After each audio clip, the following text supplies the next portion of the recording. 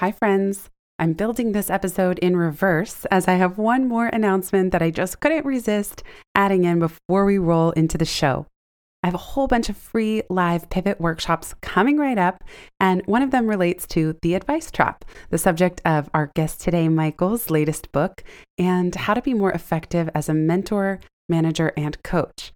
I'll be doing a live virtual session over Zoom on how to apply the pivot method as a coaching framework for having career conversations with your team or your coachees. If you're interested in enrolling, as I said, it's completely free. Just head on over to pivotmethod.com/live. I look forward to seeing you there. What's next? This is a question we're all having to ask and answer more frequently. I'm Jenny Blake, your host of the Pivot Podcast and author of Pivot, The Only Move That Matters Is Your Next One. For show notes from this episode, visit pivotmethod.com/podcast. If change is the only constant, then let's get better at it. Here we go. This episode is brought to you by Momentum, my private community for heart-based business owners. Doors are opening again in just a few short weeks from March 17th through the 20th. I highly encourage you to join us if you're looking to earn twice as much in half the time with ease and joy. Systems, structure, all the mistakes and lessons I've learned the hard way. This is what we focus on in Momentum. And it's a tight-knit group. We keep it under 100 people. So you're really going to get a chance to get to know other people, get input, advice, sharing our favorite books, podcasts, apps, you name it. We also have 2 free masterclasses coming up. The first one is on Tuesday, March 3rd, and the next will be on Tuesday, March 17th. I would love for you to join us. You can sign up for the Momentum interest list at pivotmethod.com/momentum, and you'll get all the details you need for how to join one of those 2 free masterclasses and to learn more about the program, ask questions, and see if it's a fit for you. Another note about today's episode with one of my greatest friendtors and mentors, Michael Bungay Stanier. We are talking about his new book, The Advice Trap: Be Humble, Stay Curious, and Change the Way You Lead Forever. Funnily enough, he also said before we record, we don't even need to talk about the book. So we just go off on random tangents, which is both of our favorite way to do a podcast. I did want to let you know that if you go to theadvicetrap.com, he is giving a special offer if you buy 2 books, one for you, one for a friend, and I highly recommend it. I consider this book a must read, just like Michael's previous one, The Coaching Habit. They're short, punchy, beautifully designed, and so powerful. So if you think you are going to get a copy of the book, head over to theadvicetrap.com because if you buy 2 of them, you'll get some extra special bonuses that Michael's throwing in. With that, let's get into today's show. Hello, everybody. Welcome back to the Pivot Podcast. I am overjoyed to have Michael Bungay Stanier here as today's guest. We are also, just like with Neil Pasricha, Michael and I are celebrating our 10-year friendiversary after I first brought him to speak at Authors at Google. And we're talking about his brand new book, The Advice Trap: Be Humble, Stay Curious, and Change the Way You Lead Forever. Michael, welcome back to the Pivot Podcast. Jenny Blake, it is good to be back. And how cool is Neil Pasricha? I mean, he's another Toronto guy, so he and I hang out here in Toronto a lot, and he's just such a kind of ball of awesomeness. I mean, literally, that's his book, but it's also just how he shows up in life.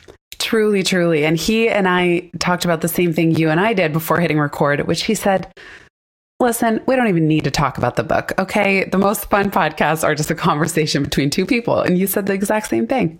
That's cool. You know what I love about Neil? I mean, many things. But when he had that amazing run of How to Be Awesome or You Are Awesome or whatever that awesome book series was, which sold millions. Yes. He just kept working in his job at Learning and Development in Walmart, Canada. It was like a really interesting piece around wanting to stay grounded and humble and kind of maybe some security stuff there as well. But it's such an interesting approach. Definitely. We talked a lot about that transition that he made because he stayed in it for a while when he could have left. And then I also thought it was interesting in one of his more recent books, he talked about how having that much success with a best-selling book, he started to become obsessed with the numbers and tracking the rankings and tracking the charts. And that even when you hit some number that your previous self would have been in complete disbelief at, there is this tendency we have to keep going for more. What else is out there? And I loved his awareness around that. And I'm curious if you've had that as well, because you've sold over 700,000 copies of your previous book, The Coaching Habit. So what's that been like for you in terms of aiming high and trying to get that tipping point and also keeping yourself sort of unattached to the outcome? It has been something that I've tried to just be aware of and be conscious of, because 700,000 copies is just a ridiculous amount of copies for a book to sell. I mean, it is ludicrous. And it happens through a combination of you write a good book, you work hard to market it, and then you have this amazing sprinkle of fairy dust from the universe that kind of actually makes it happen.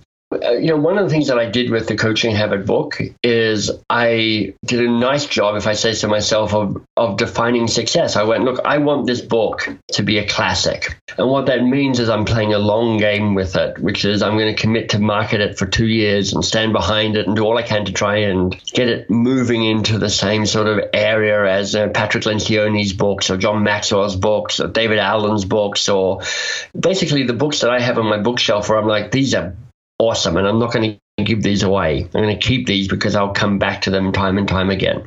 So in writing and marketing The Coaching Habit, I'm like, don't worry about the launch, because the launch is just a blip. Be committed to the longer term play and see if you can make something that is good enough to perhaps become a classic one day.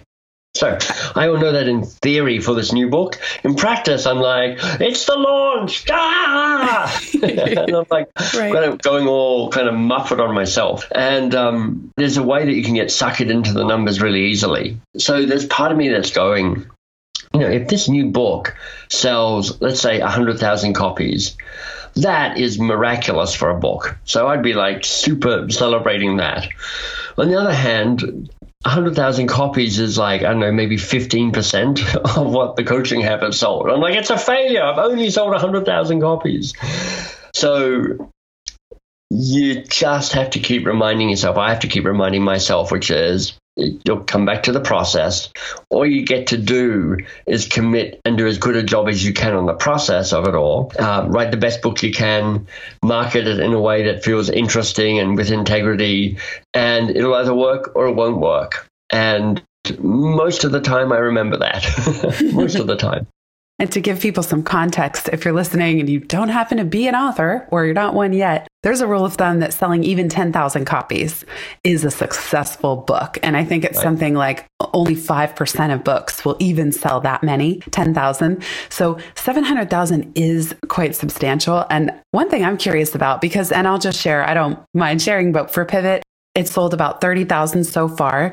Life After College was very similar the last time I checked, which was a few years ago. So hopefully that's ticked up a little bit now, although I don't put too much energy into continuing to sell that one. So I've been pretty happy with 30,000, though I haven't yet earned out my advance.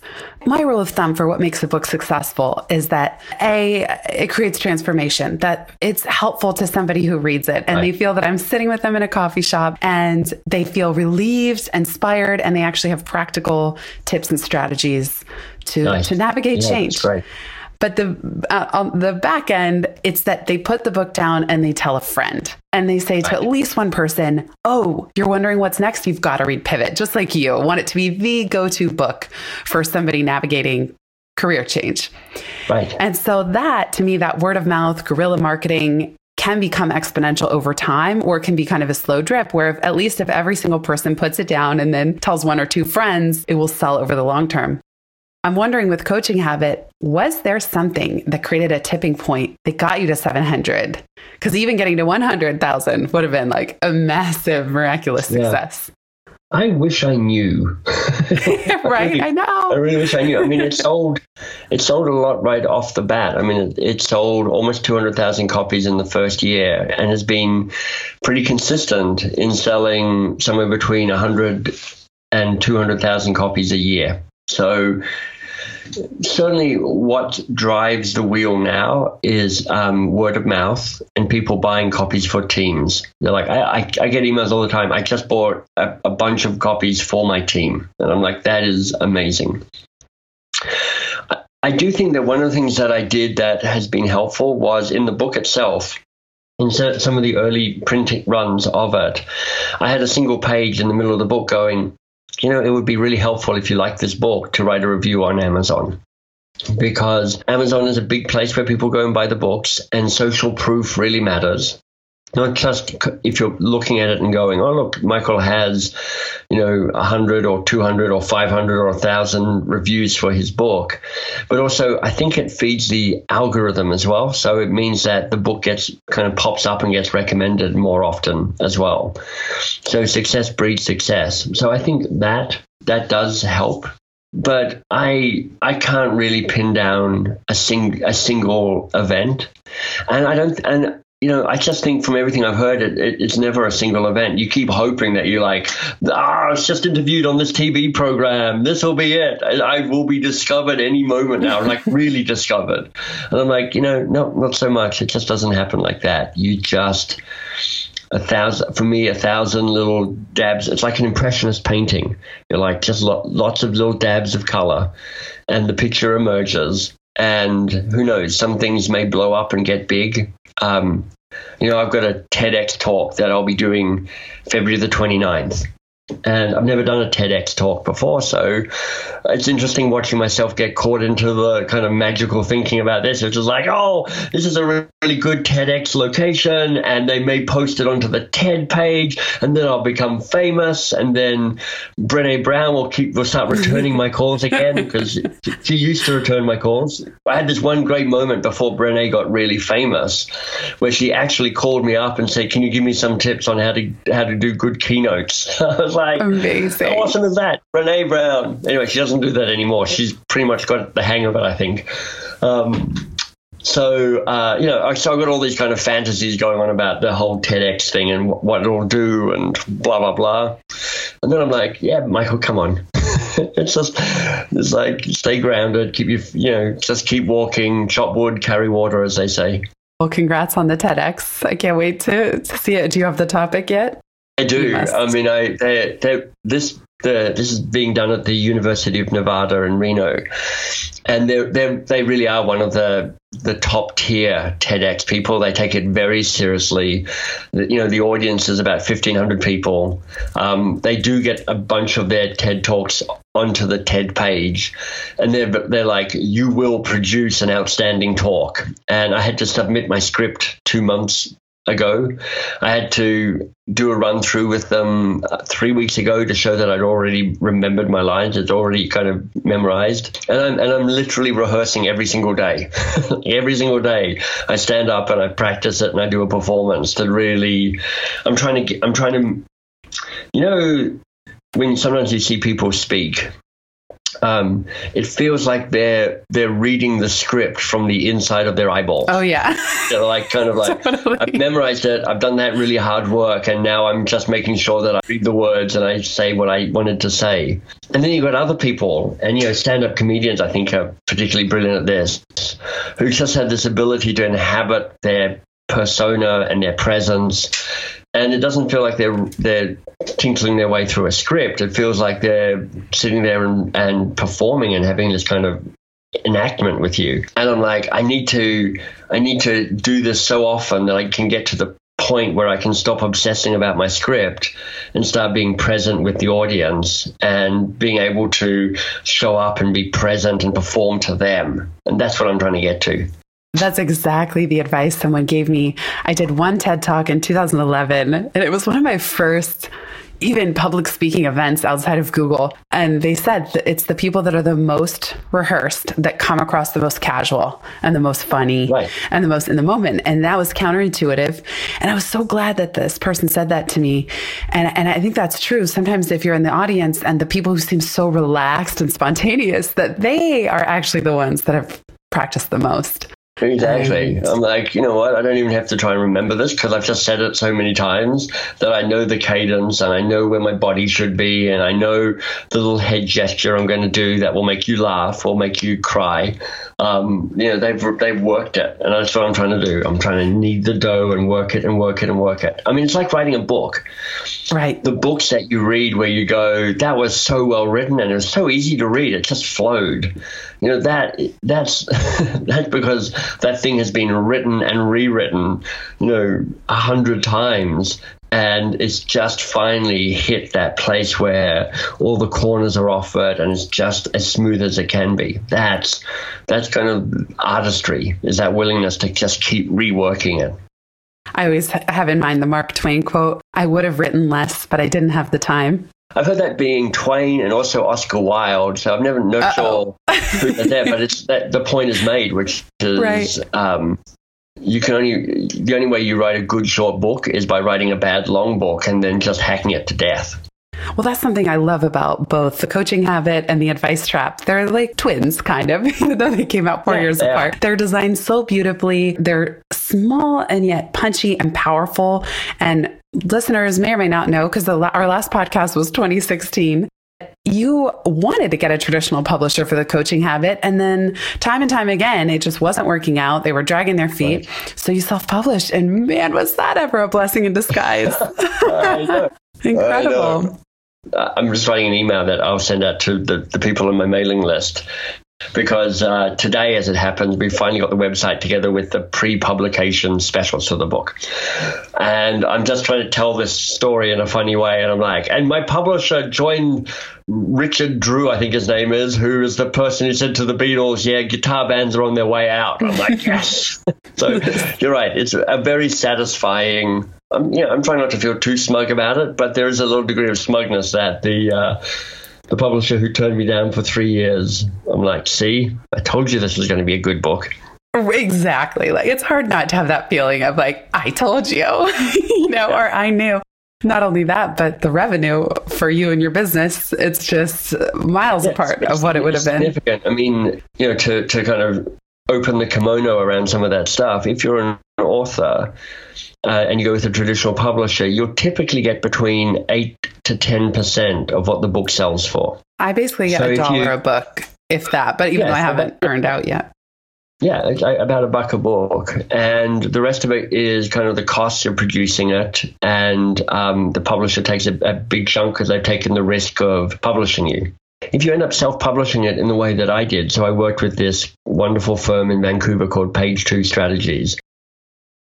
And they effectively are my white label publisher. They not only do all the big stuff, the obvious stuff like editing and copy editing and design and cover design, but they do all the miscellaneous stuff, which, would drive me nuts. Like, what's your ISBN number? And how does Amazon Japan feel about you? And how do you do distribution? So then for me, the economics, the money that I pay Page 2, the money I pay my distributor, the money it costs me to print the book, because I have to cough up the money to actually do a print run of 40,000 copies of the book. It means that I'm getting closer to 30% of the cover price. And, when you've sold 700,000 copies at maybe $10 to $15 a copy, the difference between 10% of that and 30% of that is actually quite a lot of money. It really does add up. And then you have so much more control, like even just the design. I mean, your previous books were beautiful as well, but these are really creative. And I love all the personal touches. I'm not going to give them all away. You'll have to buy The Advice Trap, and it is worth it. You've also made a very interesting career pivot and career change since you were last on the show. I don't think I can adequately convey to you, let alone the listeners, what a guiding light you are for me in my career, Michael. And I know I tell you, probably fumble through or tell you awkwardly, but you're consistently somebody that I've looked to who has integrity and is doing interesting work and making such an incredible impact. And then who you are and how you show up and how you've evolved in your path. Like, you are definitely, I know we're friends, but you are definitely somebody that has been a mentor from near and far for me, as I've been now 9 years into self-employment. So Michael founded a company called Box of Crayons, I want to say almost 15 years ago, if not longer, more. Actually, it was founded in 2002, so it's closing up to 18 years old now. Oh my goodness, amazing. And you just recently stepped aside as CEO, which must have been the ultimate letting go. And I don't know if that was a tough decision or not, but can you walk us through your thought process of stepping out of this company that you've put so much into for the last 18 years? Yeah, so with the Coaching Habit book having such a success it did, not just as a book, but as a driver for business for Box of Crayons. And it meant that the company was on a growth jag. It doubled in revenue and then it doubled in revenue again. So now it's just a much more complex organization than it had ever been before. We're up to about 20 employees. We just needed to really reinvent Box of Crayons, because one of the things that you come to learn when you're running a business is that there are all these plateaus where you grow and it's amazing, and then you suddenly hit the sticking point where you're like, actually everything that was working has stopped working because systems change and your needs change and your focus changes, and you need to on a regular basis kind of reinvent the company at kind of like $1 million and $2.5 million and $5 and $10 and $20 and probably 50 or 100. In all of these rough revenue areas, you're like, okay, we need to do a rethink around the company is. And we were hitting one of those pivot points. And I'm just not a great CEO. I mean, I get away with it because I'm good at being self-deprecatingly funny, and I have a strong coach approach which carries me a long way in terms of leadership. But it's also my company, and I'm not that driven by going, I'm trying to make this company, financially huge and this, that, and the other. I'm driven by impact. So back in 2018, I started talking to my coach around what it would mean to step away from such a hands-on, all-consuming leadership role at Box of Crayons. And there was one person in the team who just seemed that she might be a really strong candidate for potentially stepping into the CEO role. Now, Shannon, who is just awesome, the great origin story of that is I recruited her from behind the bar of my local pizzeria place to do a little bit of help with the marketing of the Coaching Habit book. It came out. So she's been part of Box of Crayons for a little over 4 years. But she's just wired to be successful, and she's driven and ambitious in the right ways and strategic. And so she started off in a little bit of marketing and then got into sales and then grew the sales team. And then we spent a year from middle of 2018 to middle of 2019 sitting with the idea of her becoming the CEO and me trying to show what the job was like, while saying to her, but it will be different for you because I don't know what I'm doing. So I'm like a bad role model. And having a coach, Jill, to help us with that. And then July 1st, she officially became CEO. And I stayed on in a design role for the company, so helping build the programs that we sell to corporations. But come January the 1st, basically Shannon walked me off the premises and went like, Michael, your work here is done, step away.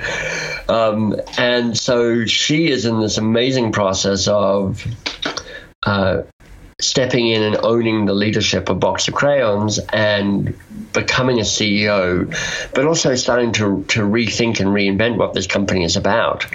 Because between us, she and I, we and the company holds big ambitions around trying to be a company that champions curiosity-led organizations, moving them away from advice-driven to curiosity-led. And it turns out that when you try and pivot on who you are and what you do in the world, everything changes. So we change the focus on the clients we try to serve, which means that we have to change the product offering, the pricing, the sales, the marketing, the people, the culture. I mean, everything. So she's doing all of that and is doing a great job at it.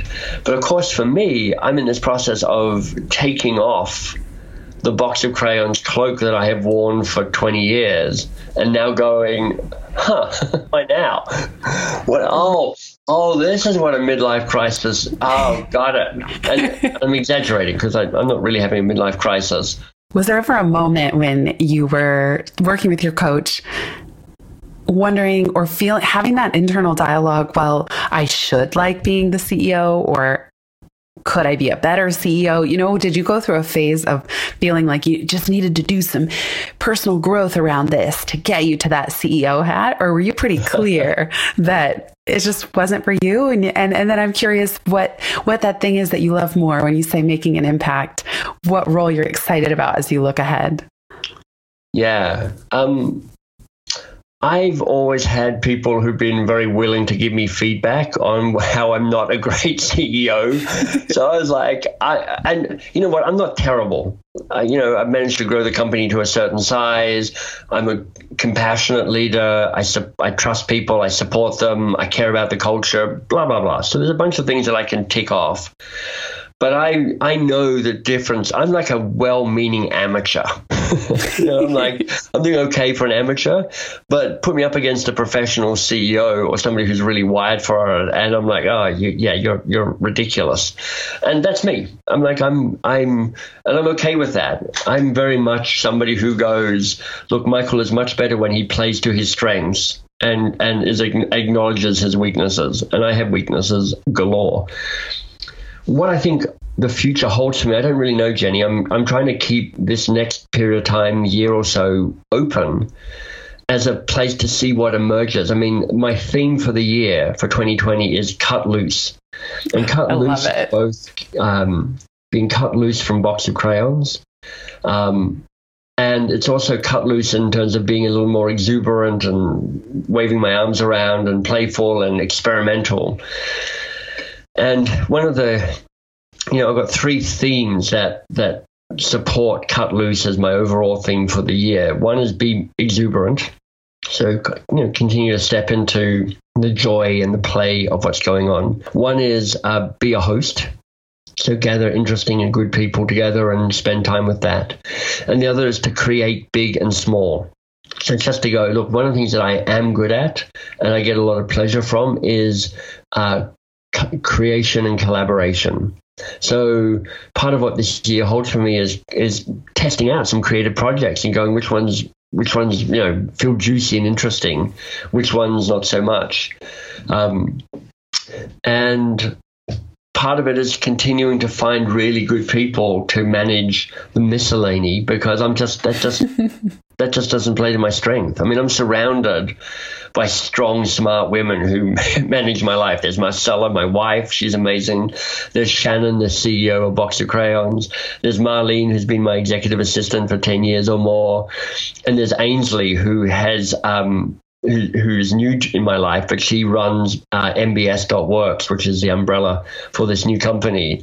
And they're all these super competent, super smart, super lovely people who are like, Michael, we're just going to keep you on your tracks so you can do your best, you can do your great work, and you don't get suckered by all the other stuff that keeps pulling you off path. Well, and that ties back to one of your earlier books, which is Do More Great Work. And in fact, that's what I brought you to Google to speak about, was that one. That was like 10 years ago. It's amazing. It's interesting, too, that you didn't feel compelled to mold Box of Crayons to you and your strengths. You actually are letting it emerge as its own company. And I know you've talked about that in the past, like the difference between delivering services like coaching, keynotes, even the licensing programs that you offer, versus building a business. And you've really shown you doing your great work actually doesn't necessarily have anything to do with Box of Crayons, the business, if you're willing to let it go and let it be the emerging entity that it is, at the same time that you focus on, which I can say is truly unique, how you show up in a room, your exuberance, your humor, your delightful touches, your design eye, it's all there. And from the outside, it's easier to see, oh yeah, of course you want to set that free. Like the world needs you to set that free. Thanks, Jenny, for saying all of that. It's really helpful for me to know what your core motivator is. And somebody was talking about this to me the other day. He said, look, there are three primary drivers for people. And this may or may not be true, but it was helpful for me. One is money. One is ego, one is impact. And I've always just been really wired towards impact. I mean, for 20 years, I've held as a personal mission to infect 1 billion people with the possibility virus.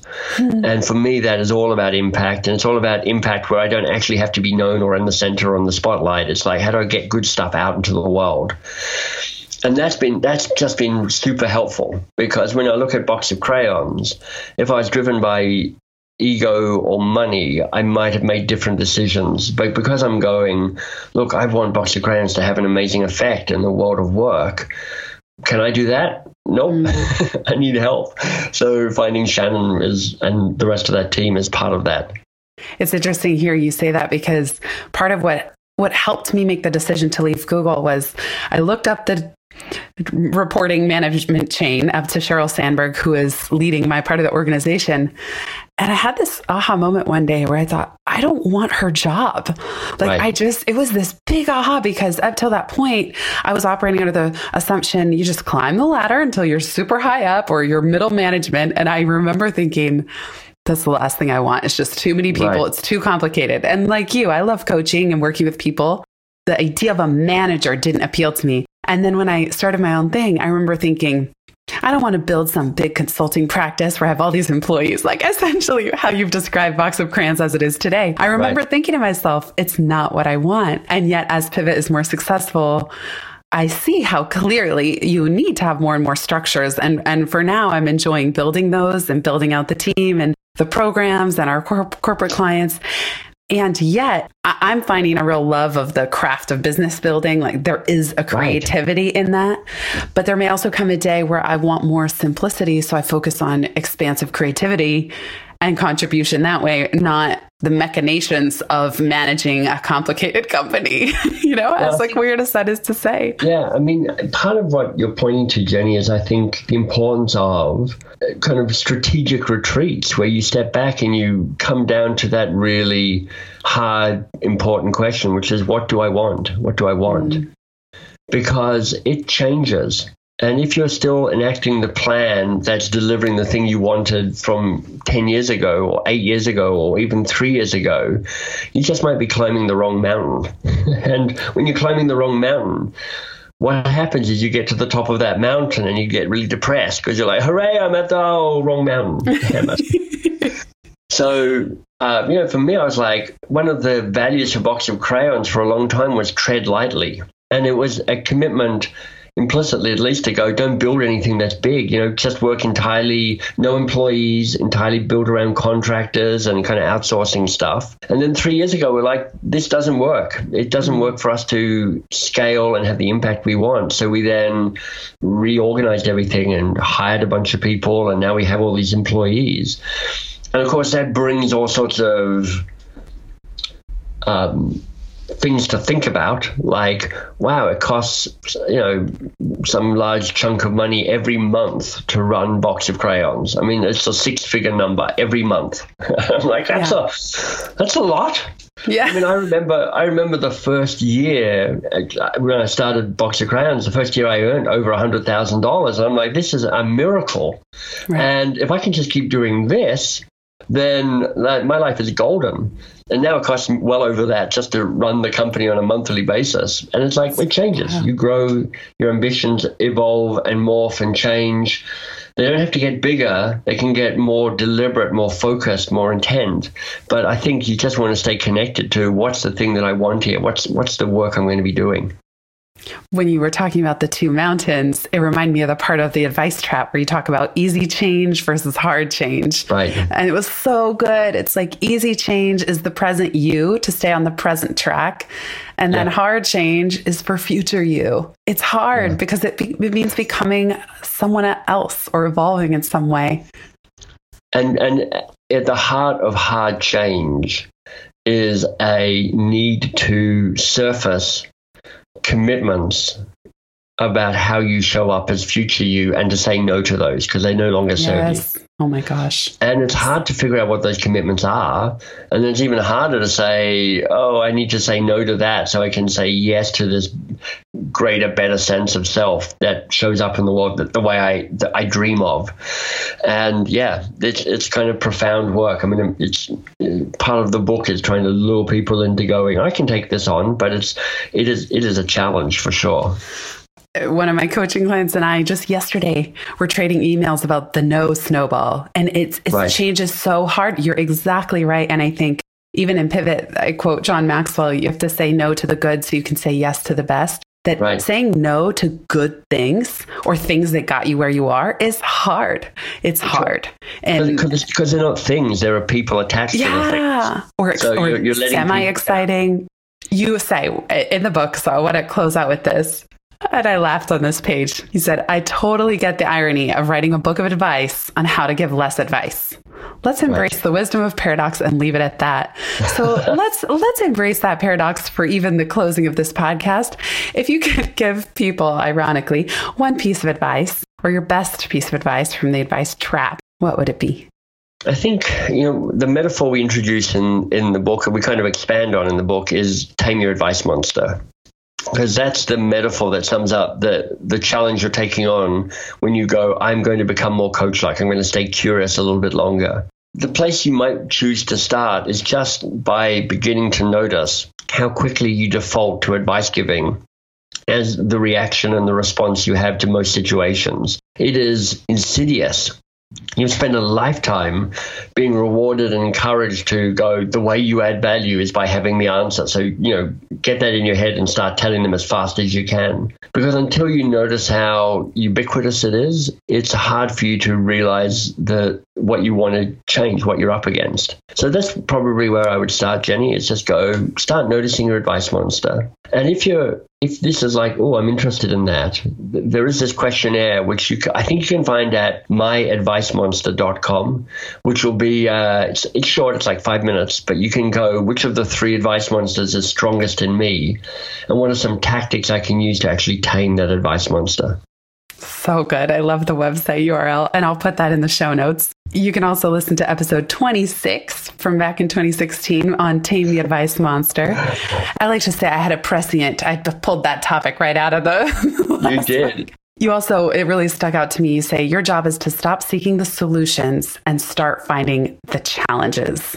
I remember writing that and going, oh, that's good. Yeah, you're like, oh, I think that's profound. Which is like, if you reframe the value you add in a conversation, the role you can play in a conversation, say, look, my job is not to come up with a fast, wrong answer. It's to hold the space so that we can figure out what the real thing is that we're trying to figure out here. If you do that in your personal life, in your organizational life, you will become invaluable. Absolutely. And as you would say, be lazy, be curious, be often. Michael, thank you so much for being who you are, being such a friend and mentor to me for so many years, and for these incredible books.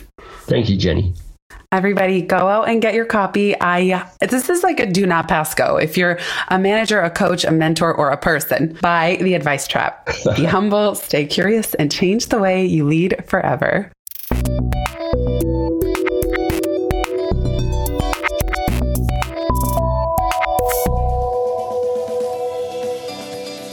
Thanks so much for listening to this episode of the Pivot Podcast. Make sure you don't miss an episode or my insider tips and templates by signing up for Pivot List, a curated twice-monthly newsletter where I share the inside scoop on what I'm reading, watching, listening to, and the latest tools I'm geeking out on. Sign up at pivotmethod.com/pivotlist. Get show notes from this episode at pivotmethod.com/podcast and connect with me on Twitter at Jenny_Blake. Remember, build first, then your courage will follow. Hasn't it always?